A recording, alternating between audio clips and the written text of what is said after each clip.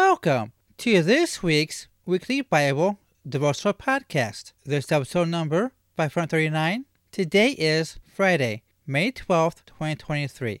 This is Edward Patterson. Daily devotions written by Pastor Thomas Smith. The title of today's devotional is Hidden Treasures. Let's begin. Again, the kingdom of heaven is like unto treasure hid in a field, the which when a man hath found, he hideth, and for joy thereof goeth, and selleth all that he hath, and buyeth that field. Matthew chapter 13, verse 44. What a treasure we have in the gospel of our Savior. Nothing is more precious than the gift of salvation. How could one put a value on the death of Jesus on the cross and the resultant forgiveness of our sins? What glorious news to the convicted sinner that one has paid the price for our redemption.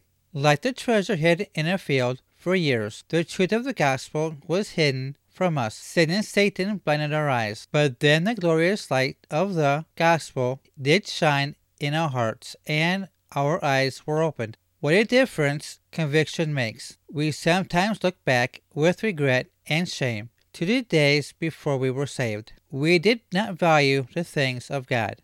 In ignorance and pride, we lived without His fellowship and friendship. We had no time for His word or worship, and no interest in His will. How foolish and thoughtless we were. Days were spent on a selfish ambition and senseless pursuits. Then the gospel came to soften our hardened hearts. Suddenly things began to change. Salvation was not something to be postponed or ridiculed. God was no longer an intruder in our lives, but a welcomed deliverer. We find ourselves in reach of the greatest treasure of all, the kingdom of heaven. The plans and ambitions that were previously valued seem worthless in comparison to the spiritual blessings we now embraced. It is unfortunate that the gifts of God are not always viewed as treasures. God loves us so much and His gifts are so gracious. What causes people to deceive the treasures of God's grace? Sometimes we get so busy that we fail to notice or appreciate the things that should matter most. Then, familiarity can result in a lack of fondness. It should not be this way, but it is possible that the treasures of God can be taken for granted, like the disciples who were sometimes guilty of sleeping at critical moments. Professing Christians become complacent toward the sweetness of the Spirit's presence, like the members of the Laodicean congregation, full of material blessings. We forget how much we need Him. May we be reminded today of the great treasure that is in the gospel and the eternal gift of salvation, and may our love and devotion reflect our appreciation. Let's pray. Dear Heavenly Father, thank You for Your word today. I pray that this devotional podcast has blessed the person listening to this, and that the Holy Spirit will continue to speak to his or her heart. I ask this in Jesus' mighty name. Amen.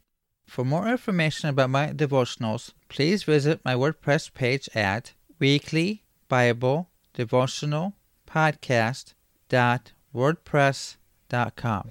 Thank you. Are you tired of living the way you have been and want a change in your life? Meaning, are you saved? Jesus has His arms open wide for you and is knocking at the door of your heart. Will you ask Him in your heart today and be your Lord and Savior? Don't put it off any longer.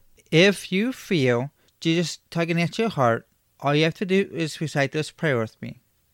Are you ready? Precious Heavenly Father, I know that I am a sinner and I have lived a life of sin. I repent of my sins and I ask You to forgive me.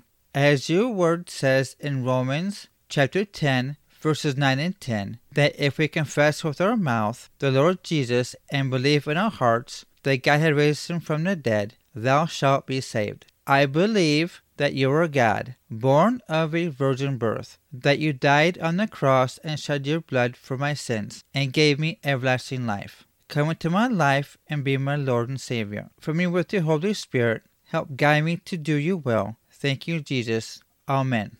If you have recited this prayer with me, I want to welcome you to the Kingdom of God.